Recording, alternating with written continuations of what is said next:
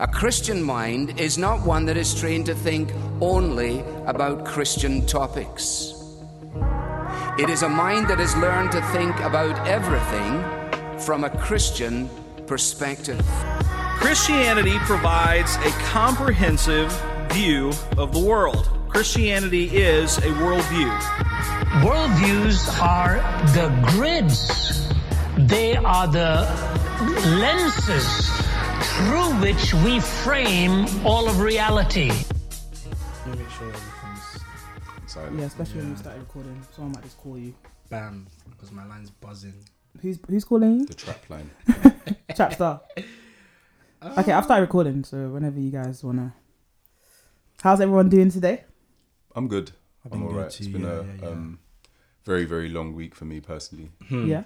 Work feel is that. extremely busy right now. I feel that. And it's not going to get any more. I'm busy. Okay, So- booked and busy, yeah? What's that? Booked and busy. Yeah, Yes, basically. yes, queen. probably till like May, June times. But I'm hoping, I've been looking at holidays, etc. this week because I need to get out of here. It's unfortunate, that I'm going away tomorrow. Oh, where are you off to? Croatia. Oh, I've heard Croatia is very nice. Split or I'm living my best life. I'm going Zagreb. to Dubrovnik. Oh, Yeah. okay, cool. I need some time away. It's been a while since I travelled, so... I gotta find peace of mind. Have you guys heard the church remix to I'm Living My Best Life? No. No, I haven't. New Birth. Sorry, Jamal wait. First of all, Bryant. who did the first version? What's his name? Duval, Lil Duval. Oh, Living oh. my best life, ain't going Yeah. back and forth. What's the church one? I think it just Oh. says stuff like, Ain't going back to the world. no, it says new birth is for winners. I ain't going back to back with you sinners. Okay, that's fine. Who is this? Jamal Bryant. Oh, Jamal Bryant. Jamal Bryant. Jamal Bryant. what's that thing? What? I'm the man. That guy. I'm the man. I Oh, don't- it's- I- No, it's the one that did the Chris Brown. oh, no, you're talking about thing. Dietrich Haddon. No, Jamal Bryant basically said, these hoes ain't loyal. Right. Did you know? In a service. Yeah, I can't remember what it I don't know. I know sermon certain was men that about. quote like Drake and that in their sermons, but we ain't gonna talk too much about them. Doesn't Israel do that? I think he does actually. Wow. Didn't you say a wise man once said Multiple nothing shots. at all? You actually did? No, technically I didn't. I almost did. I tried to work into a sermon and I was so upset that I basically told everyone after the service. But that there I was a wanted to time do that. you've quoted Drake and Paul. Therefore, he's definitely. Like, I'm almost I've certain he's quoted done it on a Black wise, Maria. a wise man, Richard a wise has- poet Richard quoted by the name Kendrick. of Aubrey Graham. Richard quoted Kendrick one time. remember? What did he quote from Kendrick? How much does $1 cost? What was the context of the sermon? Do you I don't remember? I remember. remember the sermon. Fair He's enough. it was like it's how he started. I remember. Yeah. He took Really? from- he It took was from, on. Was it not on? That shows how late I got to church. 2 Corinthians 5. Yeah. Yeah. I think it was. Where Christ became poor, that you might become Come rich. rich. That passage, yeah. Okay. Damn, he wasn't listening that day, I just wasn't there at the time. Oh, If it was yeah. at the beginning of the sermon, so he was late. basically. Okay. Shots. Okay, that's right. That's But fine. yeah, no, enjoy Croatia. How have you been? I've been good. Again, like you said, I think everyone's in that season. So I'm guessing. It's been really busy. I think most of you know that I'm a teacher, and after Easter, it's exam season for year 11s, and so the school's been stepping up the Right. whole, like, really focusing on them, which is just, I mean, understandably so, but obviously it's also a lot of work at the same time, and I kind of can't wait for exam season, so that it drops a little bit. Right. Yeah, but you got like what 3 months till end of the school time. It finished in July. After right? the exams. Or Oh, leading up to the So- exams is so when it gets quieter. there's about after Easter holidays, about 3 weeks of classroom stuff onto at least the science. They start the exams already for like art and drama, different things. Mm-hmm. But exam season will officially end like early June, sorry. And then things will be a lot lighter because they'll be off my timetable. How Okay. do you think your students are shaping up? Like I'm realizing the complexities of being a teacher because there are kids who are meeting their targets, whether that's high, medium, or low. There are kids who are doing better than expected and who are doing worse than expected. And it's tough to navigate that in a Right. classroom because there's one kid who's like, I thought I was going to get a B and I got an A. Yeah. And they're like over the moon. Yeah. And there's another kid who's meant to get an A and got a C. And it's like, The pressure's on. yeah. And then they're in the classroom, they're seeing the person on the other table celebrating and their mood is low. And it's like you're trying to navigate, how do I celebrate with the person who's doing well? Yeah. While being sensitive to the person who is not doing well. Yeah. And just, it's And how do you feel about it complicated. personally? Because I always get the feeling that if I was a teacher, obviously in one sense it's a reflection of how well potentially you've taught the subject to these students over the past year or however long you've had them in your class. And I know definitely that you take a sense of pride when your students do well. How do you deal with that kind of reality? I think I see how students perform, especially over the long term. So Okay. like this year, I've seen a lot of students make progress and improve. Shout out to you. I mean, it's like it's hard, especially when you see the different work ethics of certain students. I can name in my mind like 4 students who have just literally climbed up, and I don't actually think it's because of me, Right? because I've taught all of them the same way. But they have bothered my life to Kingdom Come. At some points in the year, I've been sick of them. Like, leave me alone, I want to go home. But they come in after school saying, "Sir, can I have extra work?" And then they're scoring. And so you see that, and you celebrate with them. You realize, actually, that wasn't really me. Yeah. But it was you in terms of you gave them extra work, you pushed them. But I wouldn't have chased them I get what after you're school saying. to find them and give it to them. Right. And to see that, and then also to see students who you're teaching, but who aren't following the work, who aren't doing the homework, who aren't doing things like that, and you think, I can only go so far. So there's a combination of knowing your responsibilities and meeting that to the best of your ability, but also knowing your limits, that you can't make a student do well, even though you are the biggest contributor to their success. You also don't make the success. It's a weird dynamic. Got you. But yeah. Fair. Teach your life. Who's seen Us? I've seen Us. Israel, you seen it? Yeah. I've read enough articles to be honest. I haven't seen it. I've just read articles that have tried to explore different themes in it. Okay. I don't mind spoilers. Mary, how do you rate it? I really liked it. Really? I thought it was good. Yeah, I want to see it again. Okay. I was planning to see it again today, actually, but I don't think I'll make it. I think we should probably say spoiler alert for those as well. I don't think we're gonna. We're not gonna. Because We'll try not to or spoil spoiler it. alert, which means that if you don't want it, you can just click that plus 15. Fast forward 2 minutes. Yeah, I don't. We'll try as much to review it without spoiling it Why because it's do you still want to early. see it again? I think when I watch films, so I tend to watch films a lot. Okay. I tend to like to watch films again anyway, but especially when you see the twist like you have in Us. Yeah. I think what's his name? Jordan Peele. I'm sure he would have given us little kind of eggs or like hints of his themes throughout the film. So I like to see the layering. So there's even a part, not a spoiler, but I remember in the beginning, I noted in the beginning that they're walking to the beach and there's the shadows above them. Yep. And obviously when you see the end, you're like, the shadows, the other kind of, other like doppelganger, so to speak. So yeah, that's why I want to watch it again. And I thought it was a really good film. Did you watch the Breakfast Club interview with Winston Duke? I did, yeah. So I remember speaking to Topper about this, and she was like, well, we kind of have the same view on the film. Yeah, you both didn't like it. Yeah. No, I don't think it's that I dislike it. I think it's really good in that Jordan Peele kind of way of trying to intricately weave black experience in America into cinema. And so I commend him for that. I think the themes that he touches on, so I think things like manhood, although I was at points appalled by Winston Duke's character. Okay. Also what it's like to be, dare I say, voiceless in America. Yeah, that was good. As a black person in particular. Classism and stuff like that. I thought that stuff was really interesting. Yeah. But I guess for me, it was billed as a horror movie. Now, I'm not like a huge... Oh, so you want it to be gorier? Well, it's not necessarily that I want it to be gorier, but I perhaps wanted it to be less cerebral. Okay. And actually see how Jordan Peele deals with... that genre. Works in that genre. Because like before the film came out, he did a lot of kind of talking about how he got Lupita to watch these 10 horror movies. And those are actual horror movies. Like they actually deal, I think, with like, the scary stuff, the suspense, You don't really get that so much in this film. Oh, I get it. And I was disappointed in that. Horror, I hate horror, so I'm Fair happy. enough. No, I was terrified. If you saw me watching this film, Yeah. I at one point I wanted to leave, and then my friends dragged me down. Really? So I'm even happy it wasn't as gory. Oh, Go on, were you about to say something? No, why are you terrified of horror? I just don't like it. It's my least It's favorite fake. genre. I still don't like But it. you know when you've watched so many Nollywood movies. I still don't like it. I think I don't like. I just don't like horror. Just does nothing for me. Thriller, dark thriller, Yeah. but horror.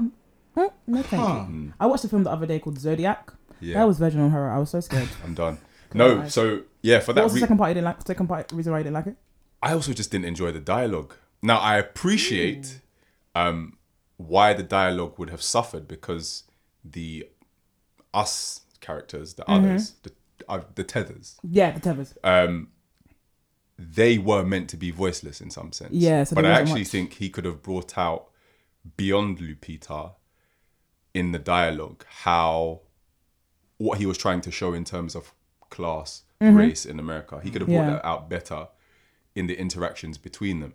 I think the film suffered a little bit because they barely spoke apart from Lupita's tether. The scenes at the end between them, though, help in terms of definitely presenting the tethered's perspective and the main character's perspective. Like, listen, what was her name? Who Lupita plays? She's got like one. And I remember the husband's name, the wife's name as well. His name was Gabe, and it will come to me. We'll get it. But listen, I won't complain. I've seen plenty of whack horror movies with. I'll be honest here. Lupita was phenomenal as well. Yeah, she was fantastic. Phenomenal. I've seen plenty of whack horror movies with white protagonists. I'm very happy that Jordan Peele feels the need to have black leads and make black people in Hollywood just a normal thing. So we don't always think, why aren't we better represented at the Oscars or stuff like that? If we can just see ourselves in, Adelaide was her name. Sorry. Adelaide? Yeah, Adelaide. I don't remember. She also had a nickname. Yeah, I think so. If we see ourselves, I guess, like in just everyday kind of films regularly, no harm with that. But I think I gave it like a 6.5, 6. Fair enough. Wow. Yeah, but we're not here to discuss us. What we're here to discuss. We are doing a Q&A episode today. So thank you again to everybody who continues to send in questions via Curious Cat, email, and the various other forums. I was just having a conversation in the car actually with one of my friends, and we were just talking about the really good opportunity these questions present for you to just kind of like travel the course of your own theology and think through what your own kind of thoughts are on particular issues, because some of them are maybe more theological than others. Some of them are just kind of life application things. Yeah. And always good to just be kind of testing yourself as to where your mind is in the scriptures as they apply to these things. So thank you to everybody who continues to send questions. Send more, to be honest. We love the range of questions that we get. And please continue to do so. Mary, do you want to kick us off with questions? Do I even have it, Emma? Okay, cool. First episode. Sorry. First question. As you can tell, I'm going to have a mare today. Oh, man. First question. Loved your Friends episode that you did recently with Gabby. Shout out to Gabby. Shout out Gabby, man. That was what, her first... Hashtag killing it. First Black Berea episode. Yeah. As a new member of Black Berea. Yes, it was. And she came on a bomb, right? Yo. Stopped it. Super wavy. Yeah, go on. OG in this game. Loved your Friends episode that you did recently with Gabby. Is it wrong to have a Christian friend that you're not fond of? So you don't hate them, but you don't particularly like them? Is it wrong to have a Christian friend that you're not fond of? You don't hate them, but you don't like them. So you don't particularly like them. Let me quote them properly. Okay. You don't particularly like them. I think from my perspective, I can appreciate that there are people in the church that you'll get on with more than you do others. Okay. So I don't necessarily think that there's an issue that you are closer to some people more than you are to others. But I've been thinking through this a lot recently, actually, about what relationships in the church look like. And as part of my devotional life, been in the book of Romans, and I think just maybe just this week, in Romans 12, thinking about the marks of a Christian and what it means in terms of loving one another. Right. In fact, I'll even bring it up so we don't misquote. But yeah, let love be genuine, love one another with brotherly affection. And I think... Outdo one another. Yeah. Showing... what's the scripture? Outdo one another and showing love? And showing honour. And showing honour, that's it, yeah. And showing honour. And I think the difficulty that poses for a person who doesn't particularly like one of their brethren. So I'm going to assume that it's hard to say that person's your friend if you don't like them. Yeah, I was thinking the same. Do you know what I mean? So I'm going to assume that they mean, another Christian brother or sister. The difficulty with not liking Christian brothers and sisters is that I feel not liking them probably leads to a bit of like coldness, unconcern, distance in your relationship. Now, when I try and square that off with the call to love one another, outdo one another and show in honor, let your love be genuine towards one another, it makes it hard for me to see how we cannot like those in the church. And that's not to say that. I want to say that's not to say that everybody in the church is like eminently likable. Do you know what I mean? We all have our flaws. Yeah. And so that can make liking somebody difficult. But I think our call is to go beyond liking / not liking, and certainly not hating our brethren. But if we're called to love our brethren, I think it makes it very, very difficult for you to suggest that you can't like them. That's my initial thought on it. Israel? Yeah, I'm thinking, I mean, one of the things I always do, think about the definitions of how we're defining like, how we're defining friend. So I think you like accurately mentioned that actually friend, how are we defining that? Because friend assumes, I think the general understanding assumes a certain level of closeness and, why am I thinking cohesive? What's the word? Like affection. Yeah, affection, intimacy between the two persons. So I think if you have a Christian friend you're not fond of, what came to my mind was personality clashes, right? Which I think is the best way I can understand this question. I guess in the most positive way possible. And I'm instantly thinking of, for example, introvert extrovert dynamics. Right. That you have a Christian friend who's an extrovert and you're an introvert. Speaking for me here, I'm an introvert. And so if I have a friend who is like really outgoing, quote, loud, very like out there, just wants to jump straight into something in the first moment, doesn't want to, like, I'm a planner, so before I go into something, I've outlined every step I'm taking from beginning to end. But they're like, we'll sort it out in the middle. Let's just dive right into it. Right.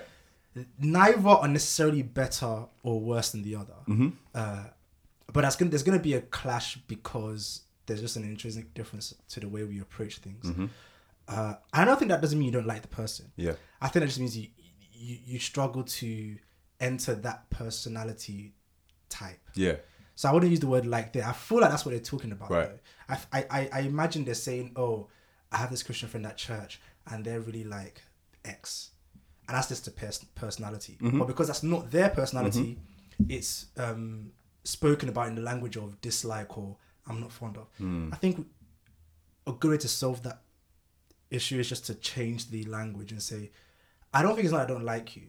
I just think it's we have different personalities and I struggle to actually understand your personality. Right. That's something I can improve on, sure. I can work on.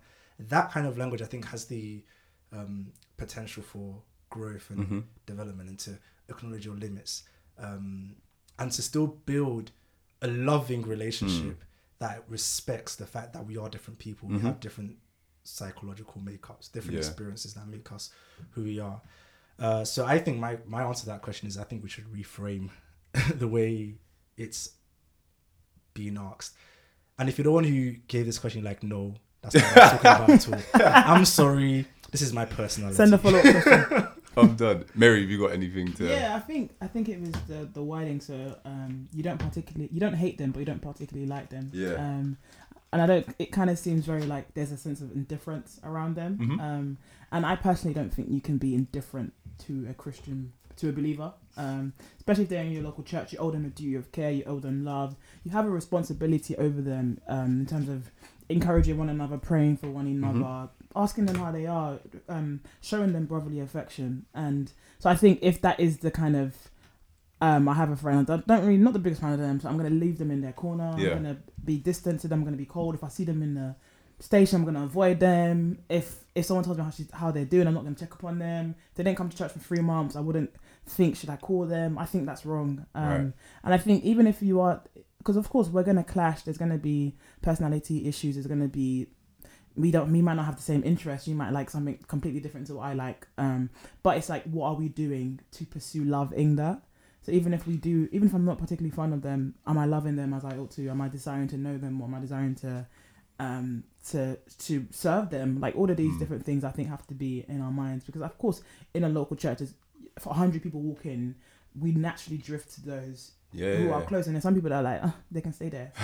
Sadly, Mary just talking about her experience. But we need to, Danny, you can anyway. But we need to think of all of those people as we desire to show brotherly affection, as Romans 12 says. Got you. Yeah. Got you. Question 2. What does it mean to be filled with the Spirit? Had a discussion with a friend from uni who told me you can be born again but not filled. Sorry, I'm going to start this question again. What does it mean to be filled with the Spirit?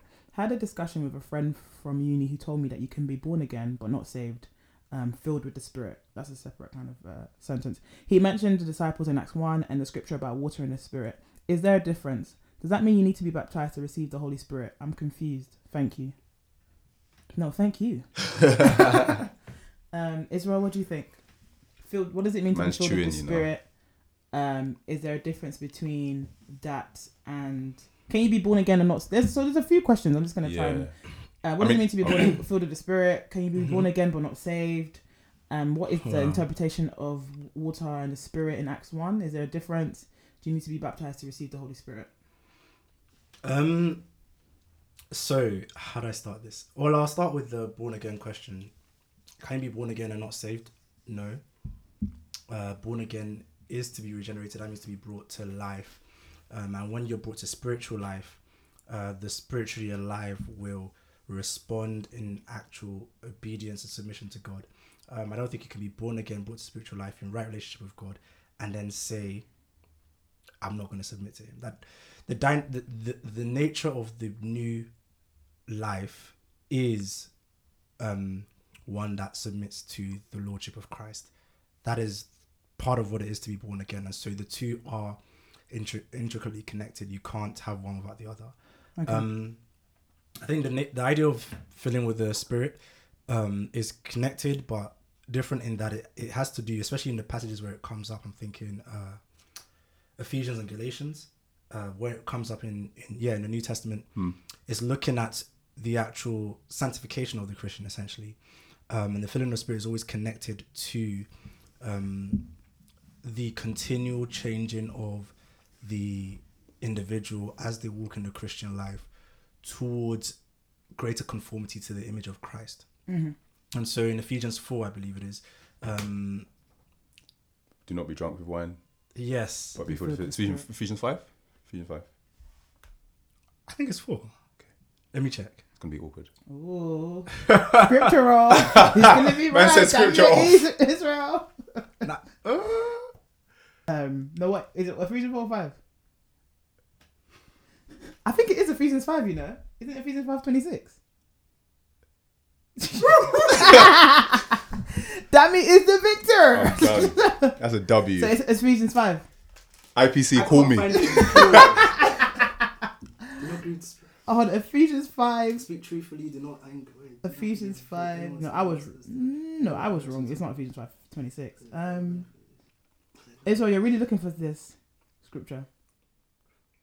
It's Ephesians. It's definitely Ephesians. It's not Oh, it's Ephesians 5. 18, yeah. Do not get drunk with wine, for that is the battery, but be filled with the Spirit. Yeah, Dammy won. 1-0. Sorry, go on. Okay, where was I? Ephesians 5:18, that's where you were. So yeah, in the book of Ephesians, in 5:18, Paul says, do not get drunk on wine, which leads to debauchery. Instead, be filled with the Spirit.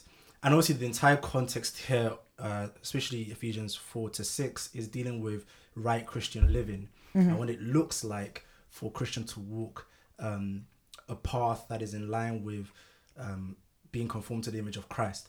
And so being filled with the Spirit looks like evidencing a life and a shape that matches the life of Christ himself.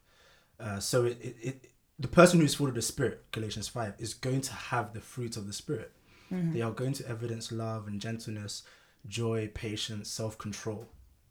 they are going to, for example, in Ephesians 4, they are going to exchange lying for speaking the truth. They are going to get rid of, verse 31 of Ephesians 4, get rid of all bitterness, rage and anger, brawling and slander. They're going to get rid of malice, and instead, verse 32, they're going to be kind and compassionate. They're going to be forgiving, and so on. So this is the right Christian living. That's what it is to be filled with the Spirit. Okay. But then when someone is born again, they receive the Spirit, but there's a continuous filling of the Spirit in sanctification. Yeah, and there's a growing in that filling, so that even though the day-to-day experience might seem as though I'm getting nowhere, you can honestly look at yourself 10 years back and say, I have grown. I've seen change. Just like a fruit, it's gradual. It's day by day, not even noticeable. If you're watching a tree grow, you're not going to see anything. But you come back to that tree after 6 months, you're like, whoa, this thing is massive. And that's I think a good picture of what it looks like to be continually filled with the Spirit and to grow in Christian maturity. So do you need to be baptized to receive the Holy Spirit? No, you I do. think he answered that initially. Yeah, you don't need to be baptized to receive the Holy Spirit. And the scripture about water and the Spirit? I wasn't actually sure. Hold on a sec. So he mentioned the disciples in Acts 1 and the scripture about water and the Spirit. Is there a difference? Between being born of water and the Spirit? So when he says Acts 1, I'm assuming they're talking about when the disciples received the Holy Spirit, which is technically Acts 2, right? Yeah, I don't know. Maybe and yes, that the scripture is true, about water and the Spirit. Oh, and unless a man be born of water and the Spirit, I think is the reference there. I think that's what they're saying. Unless a man be born of the. Hold on. Is that the passage? That's not in Acts though. That's not in Acts. No, that's not. So they're comparing those two passages, right? Maybe. Let's just. Okay. I don't know who the person is. I can't even ask them. I'm not sure what they're trying to say about the difference between those two passages. That makes the question basically. So I'm a bit hazy on that. What I can say, I guess, is that receiving the Holy Spirit isn't synonymous to being baptized. Being baptized is to identify with the covenant people of God. It's a marker. It's an identity marker that separates you out. I'm watching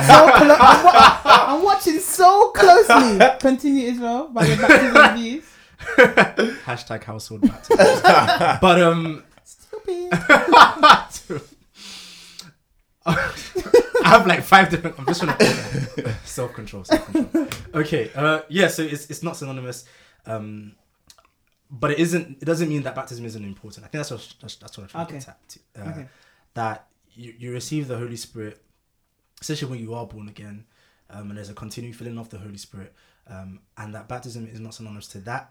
But baptism is important because it is the covenant sign that God has given to His people to mark the community out, in contrast to the rest of the world. Okay, Dami, what you was gonna say something?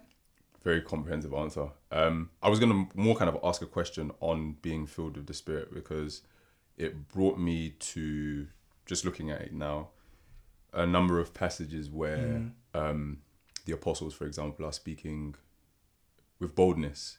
It would say being filled with the Spirit, Paul, being filled with the Spirit, Peter. And I think usually in the context of them witnessing truth against some authority or some person who's contrary. I was just going to say, as well as the increasing evidence of fruit being born, do you think it's also like an intoxication with scriptural truth? So being filled with the truth of God's word, which the Spirit actually brings us into all knowledge and reminds us of. I think that would be my only kind of question / addition to what Israel has said. I definitely agree. 2 things come to mind.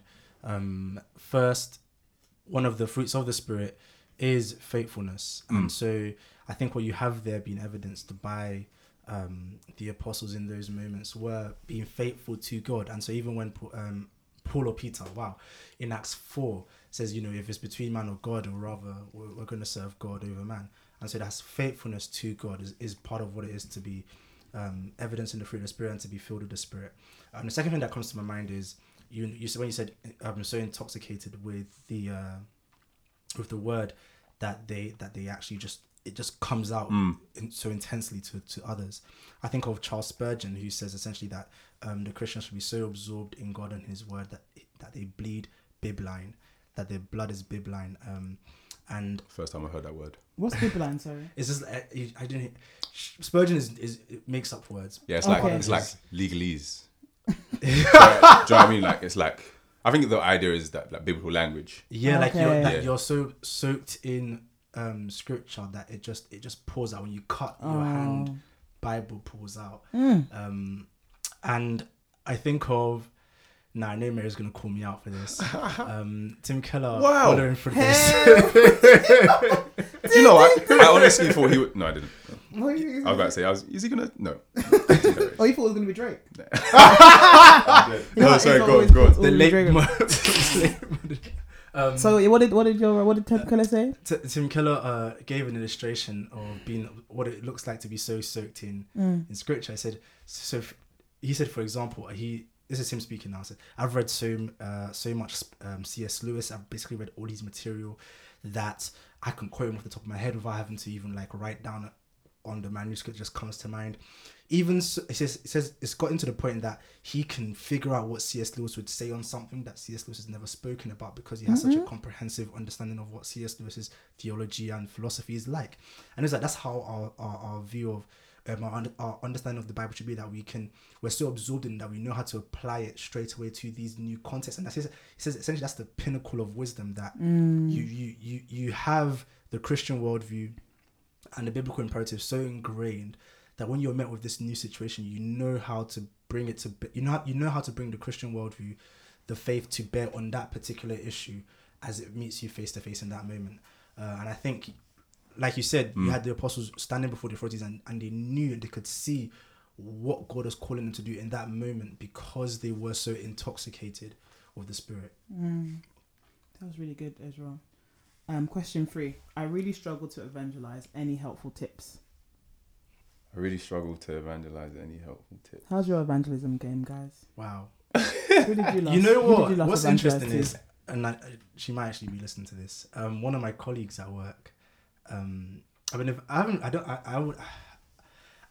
don't think I've been evangelizing her per se, but I've basically been saying to her, every time she mentions, so she doesn't call herself a Christian. She's kind of quasi grown up in the Christian context. Yep.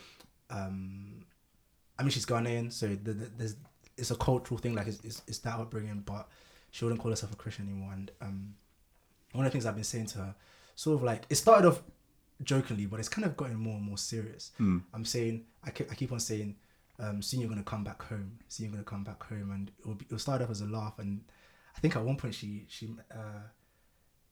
we're talking about something, I think issues with year 11, there's 3 of us during lunch and discussing something. And she was like, oh, guys, pray for me because da-da-da-da-da. And I was like, you're almost home. Because she had never mentioned prayer before. And I give that example because I think it's a less intense way of thinking about what it means to share your faith. That I think I'm trying to challenge the idea that when we think about what it means to evangelize, we usually frame it in sort of like a very technical, formal conversation that has this outlining of the Christian faith in front of another person, and that the only way we can conceive of evangelizing is in that very straight, rigid format. And I want to argue that evangelism includes that, but it is more than that. Yeah. That you should think of it that way, as having conversation where you say essentially, hey, I'm a Christian, here's what I believe, and here's the gospel, and here's why the Christian message is so compelling. Yeah, to humans and to our humanity. But it also looks like being able to just live Christianly, so you're living like everyone else, but people can see that your living is shaped by your Christian faith. And that can vary from jokingly in the example I gave, talking about your faith and bringing it to bear on someone that isn't necessarily calling them to some sort of on the spot decision. But it's just bringing to their mind, oh, okay, yeah, he is a Christian. And leaving them to process those implications for them, but it doesn't overcommit you as well in a way that becomes burdensome. Essentially becomes a legalistic sort of like chain where you're less Christian because you didn't give a 5-point outline to the person next to you on the bus or on the plane, or in the Uber, or things like that. Right. I'm just thinking of a time I was at a former workplace. They held a talk with the Oxford Christian Centre of Apologetics, and really good talk. I'm trying to think of the guy who runs it. Mark Ramsden. Yeah, Does that Mike ring a bell? Ramsden, yeah. Mike Ramsden. Yeah, Mike Ramsden. He wasn't there, but a few of the guys who worked with him quite closely there came. And it was interesting because just on that point, like we were speaking about workplace evangelism and what that looks like and how you can almost give, basically it was like a 1-minute gospel presentation. And while I appreciated that talk, I'm hearing Israel speak now and just thinking, and I think it was also something you mentioned on a previous podcast, the compelling nature of Christian experience and the stories that you can bring people into also help to shape your evangelism. So there's not just this one way that looks like this, here's the 5 points. What do you think? Do you know what I mean? Or give me an answer kind of thing. Do you know what I mean? Yes or no? Yeah. Do you know what I mean? So sorry to cut you off. What were you going to go on to? No, I was going to wait for you. Okay. Yeah, finish up. Yeah. I think I think I, for some reason, kind of thought of the, like Todd Friel style evangelism. Way of the Master? Yeah. That's not Todd Friel. I think that's pretty much in the same vein. Very similar. Yeah. And 10 Commandments. Yeah, and almost kind of like, say, public evangelism. So like when maybe, for example... Street preaching, all of those kind of things there. Yeah. And I think particularly for young people, one of the inhibitions, should we say, for evangelism, I think, and is just lack of preparedness. And I think we're called to give an answer for the hope that's within us. But unfortunately, we're not always able to do that. We don't feel comfortable enough to be able to go out and speak to people about our faith and field questions from whatever their worldview is or what their perspective is on that. And I think one thing that may be important to note biblically is that some people have been given grace to be evangelists, just like there have been some being given to apostleship, being teachers in the church, all of those kind of things. So I would say don't beat yourself up too much because you don't consider yourself the best evangelist. There are some people who are actually better than you at this. That said, we are all called to evangelize, and that could be in our personal capacity or in a kind of like a, when I say personal capacity, I almost mean in the kind of workplace relationship that you said there. Friends, or stuff like that. Or a kind of go out into the streets and preach. In terms of kind of useful tips, I think the first thing is to do is really just spend time reading your Bible. Make sure you have a solid grasp of the scriptures, that you feel comfortable enough to be able to deal with questions on the Bible in particular. I mean, it's not always easy necessarily to say how this responds to Surah 4:26 in the Quran or something, or some other worldview that you've never heard of. But if you're at least able to give confident and assured answers on the scriptures, that's a good starting place. And then I would say then make use of extra biblical resources. So that actually deal with some of those distinct worldviews or perspectives that you might be challenged by, particularly in contexts where you find yourself. So I know for me, I work in a place where atheism is quite popular. There are very few, I think, faith-based peoples at my workplace. Same. And I would suggest that that's generally the culture in the city. And so I know for me, that's something that I have to be able to grapple with. So it's not just necessarily understanding biblical arguments for why I believe God exists, etc. But it's also, having to, despite me not really enjoying science, also having to appreciate to some degree the kind of scientific arguments that people pose, the philosophical arguments that people pose, and stuff like that. So thankfully there are a number of extra biblical resources that you can consult, and Israel's going to give you a list. No, I'm joking. I mean, where would you say is a good, maybe if you have one in mind or any in mind, like a good place to start for people to just kind of like a Christian perspective on differing worldviews? Have you read any books in that line? I think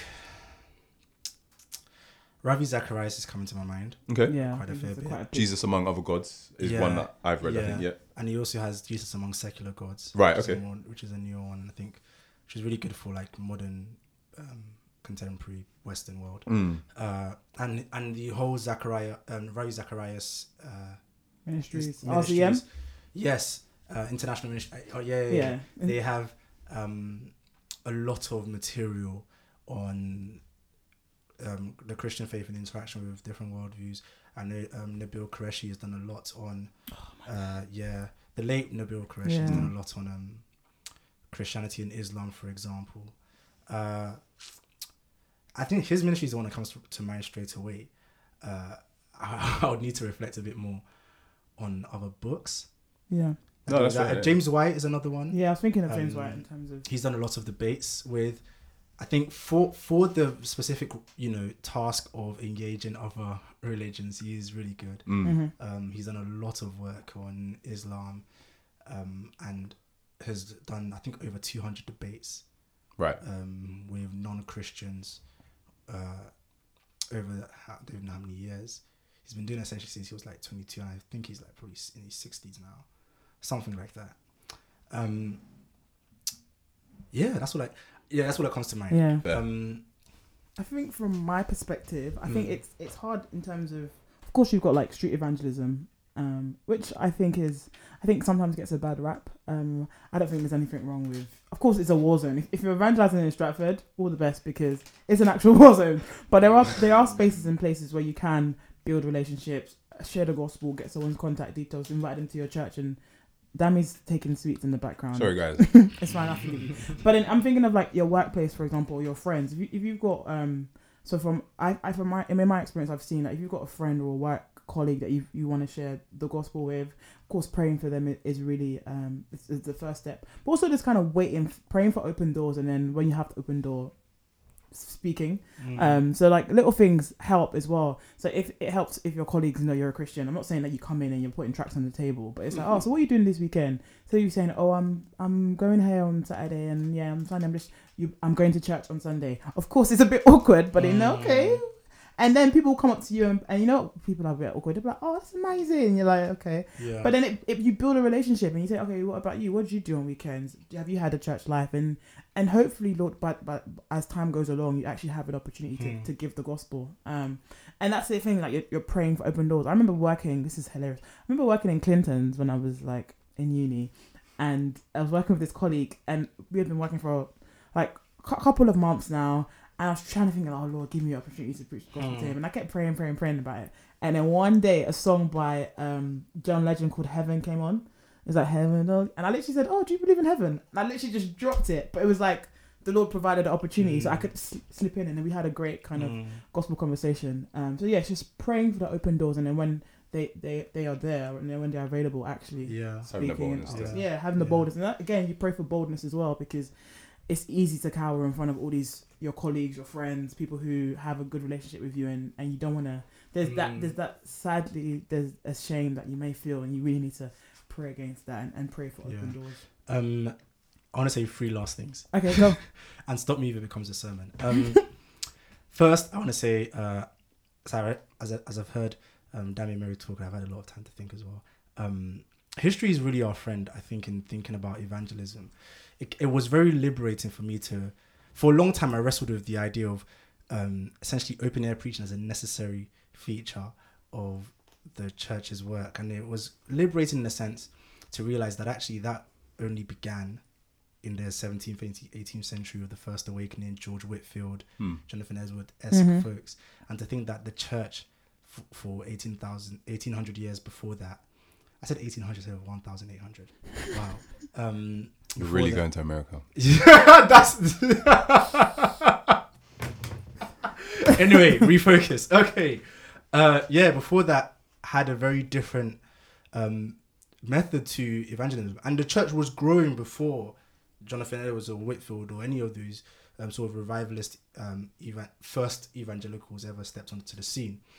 And so basically what I'm trying to say is that we need to be careful to idolize one particular method and make it absolute, because that will always lead to some sort of tension and frustration when we're not meeting that particular method. The early church, for the most part, its witness was just say we're not going to submit to the rules of the Roman Empire. And that led to growth. You know, people always talk about how did the church grow under persecution? Who would join a religion that they know if I join, I'm going to die? And that was part of its witness, that people were so convinced by the resurrection and the Christian message that people were looking at like, you must really believe this. And it was a thing that they couldn't understand, and it actually compelled them and drew them in because they couldn't get how a group could join a religion that they know would lead to their death next week. It's the same thing that's going on in the persecuted church right now in regions of North Korea and China. The church is growing because of its persecution. The second thing that I want to mention is a book by Brian Stone. Yeah, Israel is becoming a sermon. Israel actually preaching. Brian Stone has a book called Evangelism After Christendom, where he basically talks about what it looks like to do evangelism in the postmodern world. And it's a really good book. I recommend it as a book to read. It's not like a tool for evangelism, but it's just talking about the theology of evangelism, how we think about it. And he says that we should, I think about evangelism more as Christian witness and being a witness to the world, and not reducing it to some sort of like capitalist conversion rates, which I think a few, and it's a real thing. We think of it primarily as that I need to get my numbers up, win souls, depending on church you go to as well. Like, and so you're giving it. There's 50 people that got saved today, and you're like, how? Because they came up to the oracle. Is that and if you get into that mindset, he was saying you're basically just a capitalist in Christian clothes, because you're doing it, you're behaving no differently to the bank who wants to get people to get a bank account with them. We're trying to get our numbers up. He's like, you can't reduce the Christian faith and Christian witness to that. That is about bearing truth in response to the idols around the Christian people and the Christian community, and standing true to what the Christian message is, in word, in deed, in life, and all that comes with it. Yeah. The last thing, I mean, might as well end the sermon. I think we've said this already. You know, the evangelism looks like verbal proclamation and actually speaking, outlining that what the Christian message is, and why it's so compelling. But it also looks like showing how your Christianity influences your life. I think that's a really, compelling way of describing the Christian faith and saying, hey, I'm an artist and here's how my faith informs my artwork. It's not something that people think of, but it gets people thinking about what it means for your worldview to impact your life. Sorry, I was just on that point. This is just like a thought experiment. We know a good few people who work in, say, for example, different spheres. And I think we should actually do a podcast finding out from those Christians. I thought we were going to do... that's planned? We planning that. Okay. Yeah. Look out for that then. Yeah, look out for that. Yeah. That's solid. Another one is the Christian faith just speaking to different issues. That if you say, here's a biblical view of immigration, here's a Christian view of justice, and show that the Christian faith isn't just, again, is this, but it's more than this. It isn't just, we need you to make this positive affirmation during our church, and it has no bearing on everything that goes on around you in your life. And so you might be someone who is stuck in a cycle of poverty, but the Christian message has nothing to say about your situation. It's just about you making a verbal proclamation every Sunday and then going back to your old life, but showing how it informs and impacts the world around you. Those are all powerful ways of witnessing to the world and essentially evangelizing to the world as well. That was a good sermon. I really like that. Question 4. 49 minutes. Question 4. We're really talking today. I'm listening to a sermon. Question 4. I'm listening to a sermon about complaining / grumbling. It's clear in scripture that we should give thanks in all situations. But how does this not contrast / conflict with most of Psalms? We see David go into detail about his different situation and doesn't hold back his emotions to God. Essentially, what's the difference between between David's example of lamenting and complaining? Do we get that question? Yeah. That's quite interesting because it's because of course we know that even when you think of Job, like Job's back and forth with God, and then David's back and forth with God, which of course shows a good way of bearing our heart to God. Yeah. But then that fine line of, and I'm not David, I'm not as godly as David, so it's like I'm probably gonna get it wrong. So like, what's the difference between like complaining and lamenting, and how do we navigate that? So I haven't done like a particularly extensive study of the Psalms, but that's funny. As part of my daily devotion, I'm actually so I'm using the Discipleship Journal reading plan, which I recommend. As well. Yeah. Wow. So I wish I could you say read I Old am as Testament well, and so then Psalms. No, it's one Psalm, one Old Testament. No, I would. It's one Psalm, a few Old Testament passages, a New Testament passage, and and a Gospel passage. It's always the Old Testament. Yeah, they want you to read like 4 chapters a day. Yeah, a day. And this is heavy stuff. But no, what I was going to say is that the increasing awareness that I have of David's, do I say lament, can I call it grumbling, is that he always seems to succor himself by saying, but God is my refuge, or God is righteous, kind of thing. So he always places the context of his troubles or his woes in the larger picture of God's sovereignty, of God's keeping him direction, all of those kind of things. So then I guess in comparison to just kind of complaining or dare I say like lamenting without hope, I hope you can see when you're looking at the Psalms where David's trust is. And if you find yourself as somebody in difficult situations, but you're one who faces those situations without a regard for the fact that God is sovereignly in charge of them and is the one who has placed you there, that's where the difference, I think, is made particularly clear in comparison to David. And again, it's one of those things where Scripture tells us, or Christ tells us rather, cast the burdens at his feet because he cares for you. Yeah. Do you know what I mean? And that burdens are burdensome. And so that those things can be very difficult and particularly emotionally, physically, potentially, mentally draining. And I think it's fine for you to go to the Lord with that. Do you know what I mean? It's fine for you to pour out that emotion that's coming out of you in the midst of that trial and say, Lord, I'm really struggling here. I'm really, really suffering. But also, again, doing it within the wider purview of appreciating that the Lord is the one who has placed you there and he won't give you more than you can bear.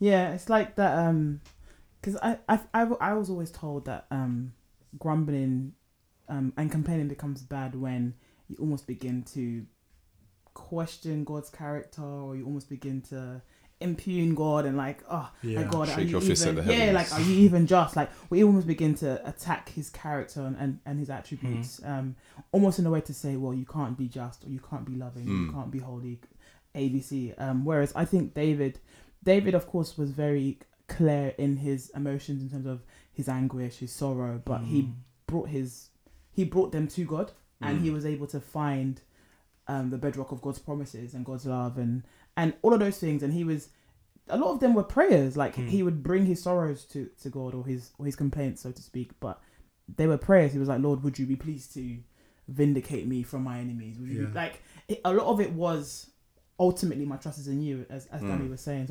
So I think complaining I don't think complaining is always sinful, but I think for me, complaining is gonna be sinful because I'm sinful. But like, it's just I don't know if I can strike the balance as well as David does, and I think a lot of us do struggle to do that, where we actually walk away thinking, "No, God doesn't love me," or "God isn't just," or "God isn't righteous," or "God isn't sovereign." Whereas I think David was able to walk away from those prayers or from his psalms, believing more in God and hoping more for grace to trust him more. And we should strive to do that. Yeah, I think is the point. Yeah. So even if you look at yourself and you say, I'm not where David is with it, Lord, grant me the grace to be where David was in the midst of his trials, where he was constantly relying on you, affirming your righteousness, affirming the inscrutability of your judgments, your ways, all of those kind of things. Place me in that space that says, I can be thankful amidst this trial. Yeah. And taking your whole self to God. Mm-hmm. So at times we pray, but we don't say like, "Oh Lord, I'm really scared," or "I'm really afraid," or "I'm really sad if this happens." Like bringing your whole emotions to God. Sure. And that's something that I learned from David in terms of just because you bring your prayers and you almost feel like God is this distant kind of a father who's unaware of your heart and unaware of your frailties and your fear, whereas He made you, He knows you. So it's you're not hiding anything if you say, "God, please give me this job because I'm afraid if I don't get a job, I don't know I'm going to live, and I'm so sad and I'm so afraid," and that's bringing yourself to God in a way that's vulnerable and really dependent on Him. What do you think is well? I've loved everything you guys have said. I think of the contrast between humility and pride in the dynamic between the difference between lamenting and complaining. And as you said, really, lamenting has this posture of, I'm limited, I don't know everything, and I don't understand what's going on right now. And part of that humility is acknowledging that you don't know everything and that you're not able to do everything, but you are praying to a God who is. And that tension is what you bring before Him. Is you say, all I'm feeling right now, I'm gonna pour out before you, because I don't get this life, but you're the creator of this life, and so I'm going to put my trust in you that you are going to care for me in this season where I am completely confused, completely distraught and hurting and so on. I think of Hannah's prayer, where she was crying out to God for a child, and she's in the temple praying, and Eli thinks she's drunk because she's been praying crying out to God so recklessly, I guess is probably a good word for it as well. And then after her prayer, she wipes her eyes, and and the scripture says she leaves no longer sad. And it says she leaves no longer sad, not knowing if she'll have a child or not, but that she poured her heart out to God. And I think that's a good picture of what it looks like to lament in contrast to complain. That we leave, not necessarily having the answers, but we leave knowing that our lives are in His hands and that He's still in control, whether it turns out the way we want it to or not. Complaining has this expectation of things have to go the way I have it planned in my mind, and until it does, you done messed up, God. That's what it is. That's what we do when we go to McDonald's, or when you two go to more fancier restaurants. Just Danny. I'm in McDonald's with you. we call Danny's in Hakkasan. I'm dead. We call the waiter or whoever is like, nah, I did not pay £1.09 for cold soggy fries, and I'm not leaving until I get what I expect. That's complaining. It's like, you have to meet my demands for X, Y, Z. God doesn't have to meet our demands, but He's gracious to us, and so we trust Him, and we say, this isn't what I thought it would look like, but I want to trust you, even as I continue to hurt in that season. That was a word. Question 5. What does it mean that Christ became sin for us? Reference in 2 Corinthians 5 verse 17. Is it right to say that Christ became a sinner for us? How could He be when He was perfect and without sin? I think the questioners kind of already answered it, in that they made the distinction between sin and sin. Yeah. It says Christ became sin for us. Yes. It didn't say Christ became a sinner for us. And so if someone said Christ was a sinner when He bore our sin, be wrong. When He bore our sin, yeah, still be wrong. Because we and there's a reason that there are two different words. Because they both they are connected, obviously, but they mean different things. Yeah. I think just on that point, I think it's important to note, which is, I don't know if Israel was going there, but it's important to note that if, for example, at the point where if Christ was a sinner on the cross, he is not a perfect sacrifice to atone for sin. Yeah, that's what I mean. Facts. So there has to be that distinction in the language used. Bibline. There we go, as Spurgeon would say. Otherwise, essentially, the gospel destructs. Yeah, right. That's true. We don't have a savior who's perfect and holy and acceptable to appease God's wrath. So yeah, you cannot say that God is a sinner. I'm sorry, that Christ was a sinner. Christ the God man was a sinner. Yeah. And I think it's important to that whole passage actually. It says that so 2 Corinthians 5, 20-21 says, he made the one who did not know sin to be sin for us. Yeah. And so you have this implicit idea of exchange and substitution within what happened on the cross, that God viewed Jesus Christ and treated Jesus Christ the way he should have treated our sin. And that was with wrath and judgment. And that's exactly what the message of the cross is, that Christ takes your wrath for you. And that exchange, I think, is what's being heightened there, that Christ so identified with your sin that God treated Christ the way he should have treated your sin, and where he does treat your sin. And in that is where the exchange actually occurs, that Christ identifies and bears your sin. There's one thing I have in my head, and I'm not sure about this, so if someone fact checked me and I'm wrong, I already gave you my little spiel. Yeah. I think the word sin in Greek actually refers to, in the Old Testament, the idea of sin offering. Okay. That, so for example, when the Never studied Greek. Yeah. Just ruling myself right this now. is really hazy. Jamie is annoying me with these Haribo on this podcast. Continue, Israel. In the Old Testament, you have sin offerings or different offerings to essentially Old Testament Christians, Israelites, showing the need for constant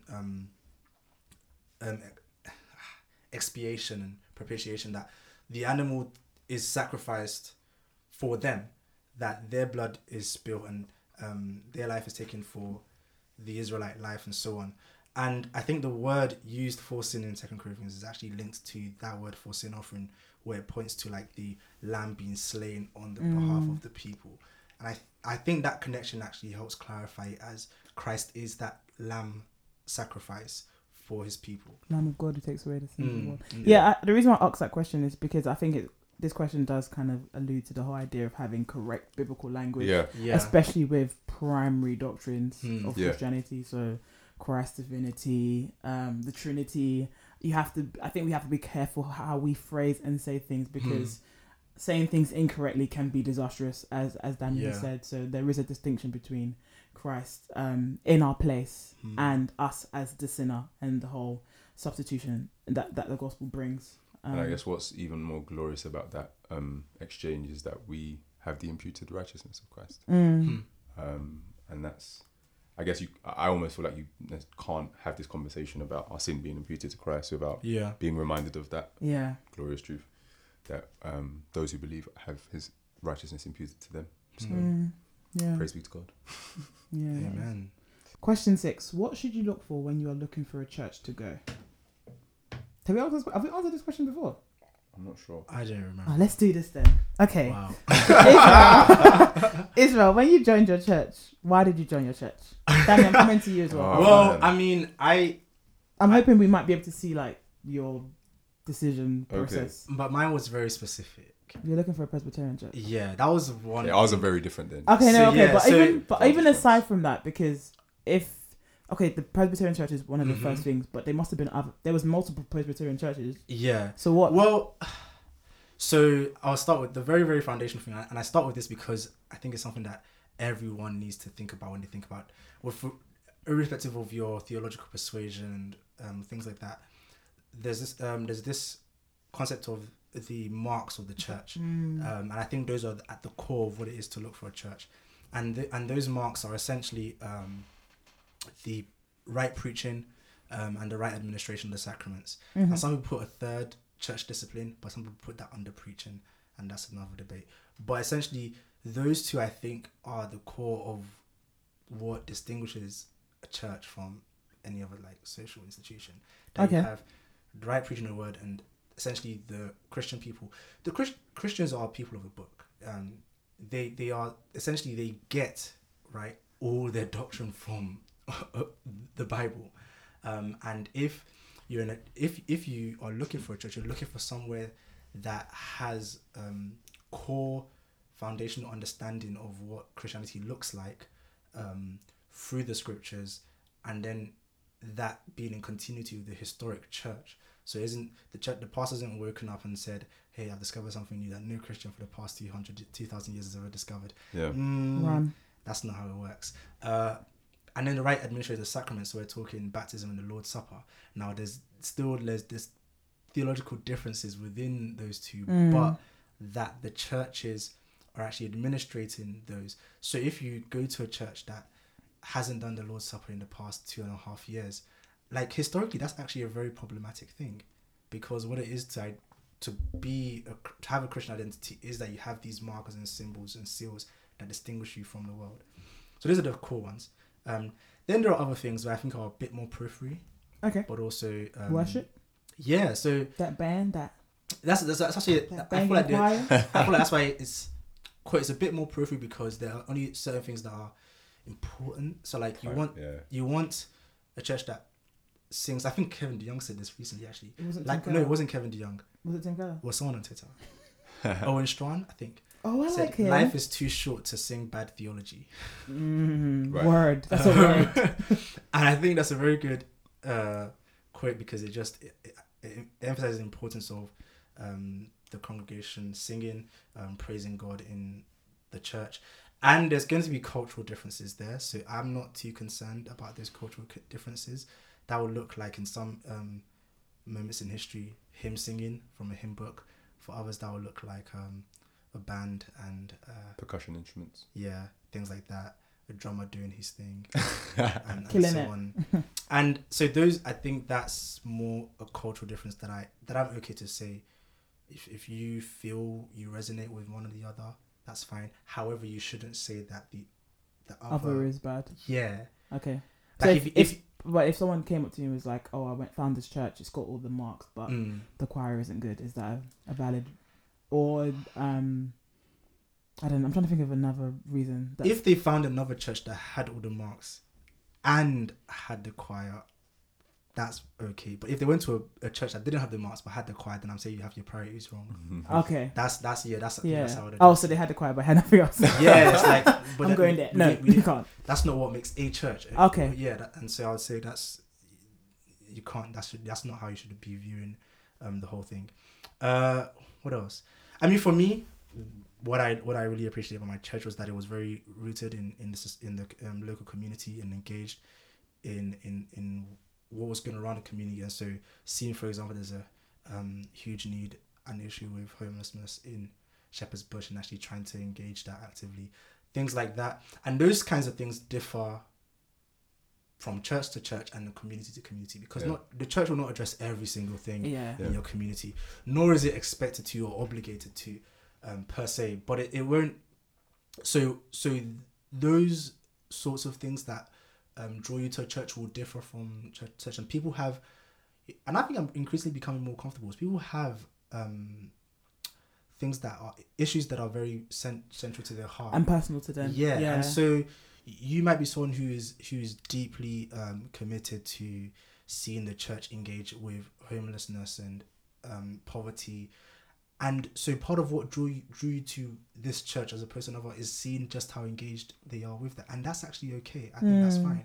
And then you might have someone else who goes to a church because they have a very strong sort of like discipleship training where they are constantly educating their congregants and things like that, and that draw you to Sorry, that I'm church. trying to get another Haribo around I'm like, no.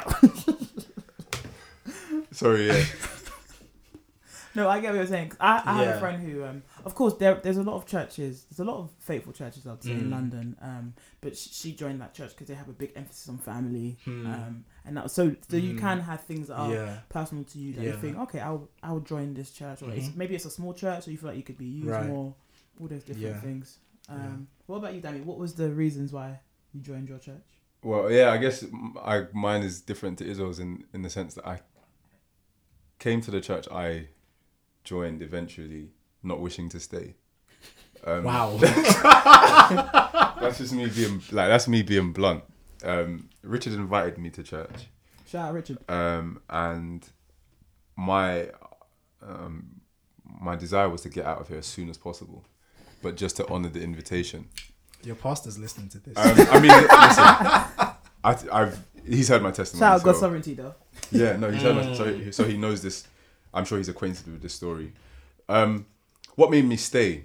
If I can just think of some marks of the church that I think stand out about where I worship and which I'm thankful for. Do you know, I really valued the opportunity to ask questions. Mm-hmm. It's not something that I had been used to previously. And I'll be honest, I stopped going to church maybe when I was around 17, 18, like with any serious regularity, because I'd been working at the time. And also because I wasn't a believer, so it was just becoming increasingly draining. I didn't necessarily see the need or feel the use for it. But I think a bad experience for people who are learning, particularly at school or in coming into contact with people in the wider world and in integrating and engaging people's different views and stuff, is when you feel the place that you're at doesn't give the opportunity to ask questions and actually be given robust biblical responses. So I really valued that about the church that I came to. Secondly was the nature of the preaching, expository preaching. What's expository? What's expository preaching? I don't have what's it called, Merriam-Webster definition. I would just say where the biblical text is opened up in its fullness, and you're trying to say interpret scripture with scripture, so the passage is given you're given the full purview of the passage. That's the best way that I can describe it offhand.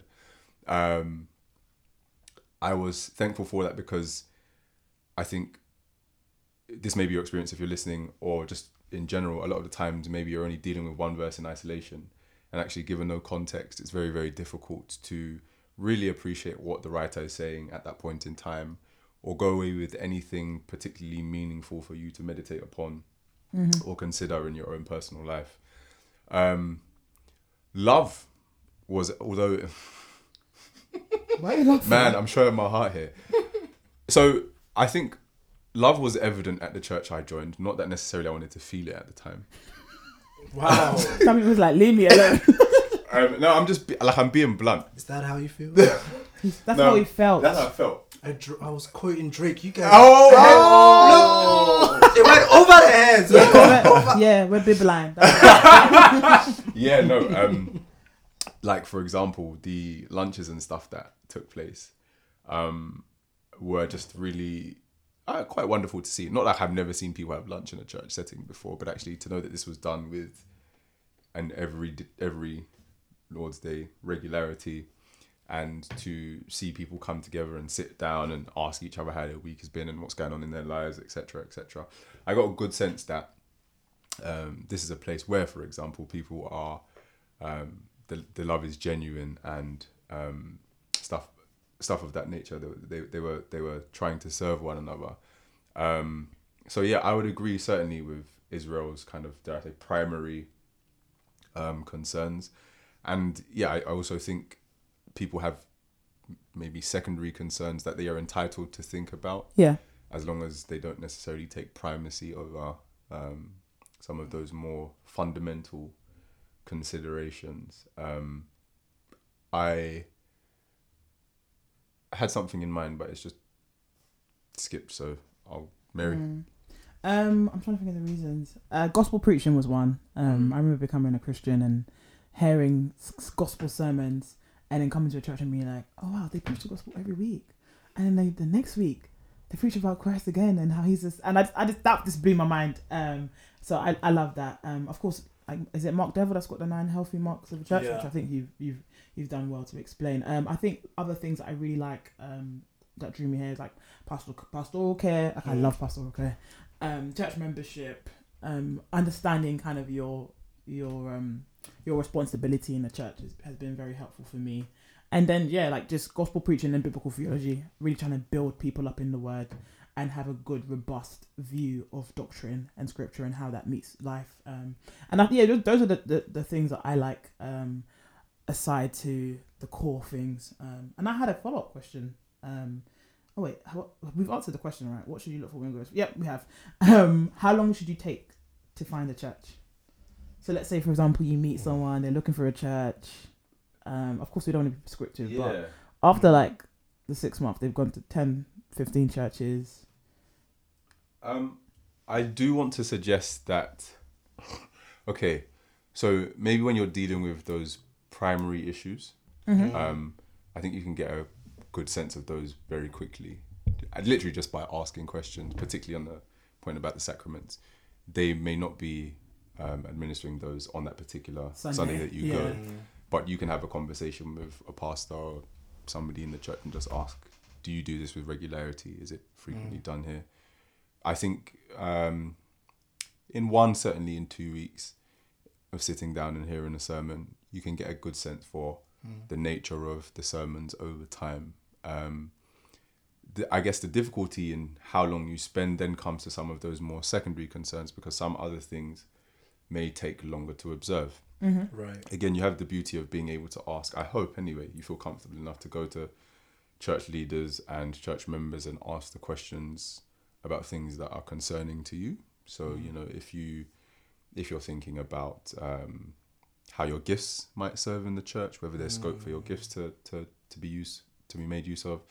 If you're thinking maybe about church discipline, for example, again, not necessarily something that's going to be immediately apparent, but you may have to speak to people about these kinds of things over time. Love, for example, may not just be evident in one Sunday. It may take you a few weeks of genuine integration into the church, or genuine involvement with the church, for you to be able to really feel the warmth there, the affection there between brethren, and for you to feel that this is home. So I would definitely say it won't take you long, in my opinion, to ascertain whether this is the right place when you're dealing with those first two issues, as Israel mentioned. Okay. But it can take you a few weeks, possibly. I'm thinking possibly even months. Yeah, because I'm just thinking, let's say you do that with one church. Yeah. So you do that. And in London, there's like 20 churches. But if you're going to whittle it down. Yeah. You can have I'm just thinking 5 or 6 on your short list that you might spend a significant amount of time. If you've been in a church for 3 or 4 months, hear me out. Tell me if you think I'm wrong. If you've been in a church for 3 or 4 months, I get the sense that increasingly you're of the opinion, certainly to go for like 12 weeks back to back to back. Yeah, I think this is somewhere you week feel... Week 3. Come on, man. Week 3. Even week 2. No, I think it could be longer than that, to be fair. Okay, week 3. Increasingly, I get the sense that having been there for so long, there are very few things that are of detrimental concern that makes you say, do you know what? I cannot worship here and serve here long term. And so I wouldn't encourage you to do 4 months in one church, dip out, then go do another 4 months in one church, dip out, then go and do another 4 months in another church, dip out. What about 1 week in one church, 1 week in another church? Because I think, from my experience, people who they do that, they go to one church this week, another church that week, and they might do that 6 weeks, and then they revisit the second round. Assessment center. You've made it to stage 2. It is the things I don't. Yeah. It's hard to find a new church. I appreciate that. So you do have to take time. I think the reason why I ask is because I feel like there is this kind of desire, even though we don't say it, to find a perfect church. Yeah. So it's like, I need to find the healthy, and I need to find everything. I need to find, and it's like you're not gonna find. Yeah. You're not gonna find it. Yeah. Okay. And I think that's fair to say. Again, I don't think necessarily that visiting multiple churches over a short time span is too much of an issue. Yeah. Because provided that you have the right motives, at least anyway, and you are looking for those things that should be of chief concern, I'm assuming that one of the reasons why you may go to one week and not go back to it later on is because you actually didn't find one of those things. Yeah. But certainly I think, if you hear that there are 3 sound churches in your local area, no harm in going to one week, going to the other another week, finding it, and then using your secondary concerns to kind of whittle it down to where you think the Lord is calling you to go to. I have absolutely no issue with that. I think thankfully in our age, the internet will speed up that process. Honestly, because if you know, because this is actually something that I'm thinking through right now, especially as I'm looking to move. You already so you know you're moving to this city, for example, St. Louis, Missouri, and so Covenant campaign. When your fans find you and they just just put your whole business on you go online and you actually St. Louis is a big area. So for me, I'm like, okay, I'm looking at Presbyterian churches, mainly PCA. That's Presbyterian Church in America. That's a particular denomination. I'm looking at those churches. That's already whittled it down to a certain group. I can listen to sermons online. I've done that for a few of them. I can see who are the pastors there. Social media presence. See what they do. What do they get up to in the week? And things like that. And that actually really helps. And that can bring down your list already. So now it's that when you visit there, you might have like 3 or 4 that you're thinking like, I can attend one of these 4. You go there. In my mind, this is what I'm planning to do anyway. Maximum 2 months of like visiting, and I should be able to decide in 2 months. And I think that's a good number for those who like numbers. Because I'm a very rigid person. I like give me a fixed number. No, I think a deadline is helpful though. I remember speaking to my friend who spent 6 months plus looking for a church, and I literally said to that person like, "Pick now!" Like no, like because they had done like the rounds and was like, "Okay, I'm gonna visit that church in Epping." That I said, and I was like, you're not gonna find. And I remember even someone said like, if you find a perfect church, don't go there because you're gonna ruin it anyway. So it's like you're not gonna find a perfect church. Okay, like I hear that, but ouch. But it's true though. You find a perfect church, you enter the building, you're gonna ruin it. You're the sinner. You're not perfect. And there is like you have to commit to a church. Yeah. So it's like I commit to even the things I don't like, because I'm sure in all our churches there's things that we don't like about our church that irritate us or annoy us or wish could be better. And so, but you still have to commit because it's your church. Yeah. So yeah. I would just say for anybody who's going through that kind of thing, don't delay. Really commit yourself to finding a local church as soon as possible and doing it diligently and reaching out to people you know who are in sound local churches who can help you in that process. It doesn't mean necessarily you end up at their church, but the importance of being committed to a local body can't be overstated. So do it without delay. Definitely. I think we're done for today. Cool. I have to say this because I will forget. But by the time this episode drops, the Mother's Day series will have kicked off. Yep. So I had the first episode on miscarriage. Second episode will probably be about bereavement, and the third one being a mother, the experience of being a young mum. So yeah, that's the motherhood series. I hope you guys enjoy those videos. Yeah. That's going to be on our YouTube, and you'll see it on all our social media. So please engage with that if you can. Anything else? No, I'm good. I'm good too. I'm good as well. How do we end this? Because you know how Danny doesn't like the whole. I am pushing my mic away. Bye. Alright, peace. Thanks, guys.